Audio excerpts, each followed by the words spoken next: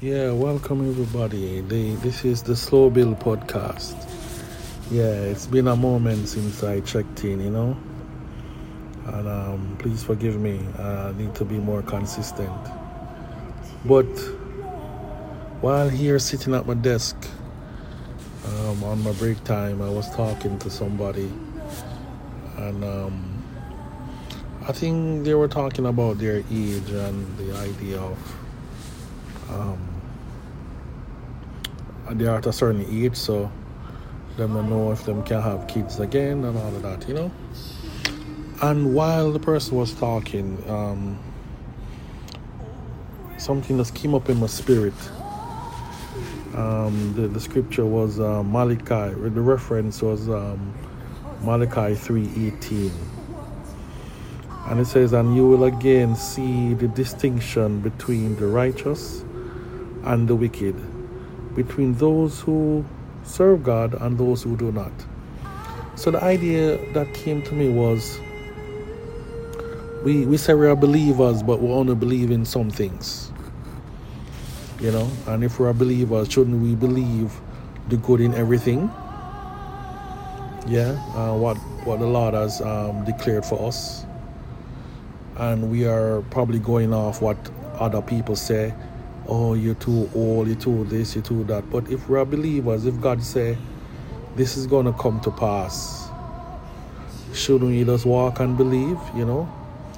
So then, if the belief is not there, who's gonna hold the belief? If we say we are the chosen ones, or the ones who are walking righteously, but we're not believing. We might be walking righteously before God, but we're not believing. We're doubting and using all kind of natural occurrences when the Spirit of God is alive in us. And I want to dedicate this little speech to my mom. She's sick, and with brother Richard and all of that. And I said, no, man, it's time for the healed be healed.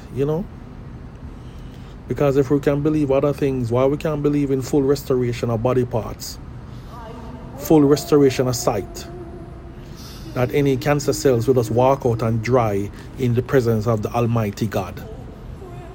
And it just come into my spirit that me just feel compelled to share this little minute with you guys. That yes, let's go back and believe. Let's go back and believe, because it says, and you will again see. So that means that there was a distinction one time when you could have known that this person is a believer and this person isn't.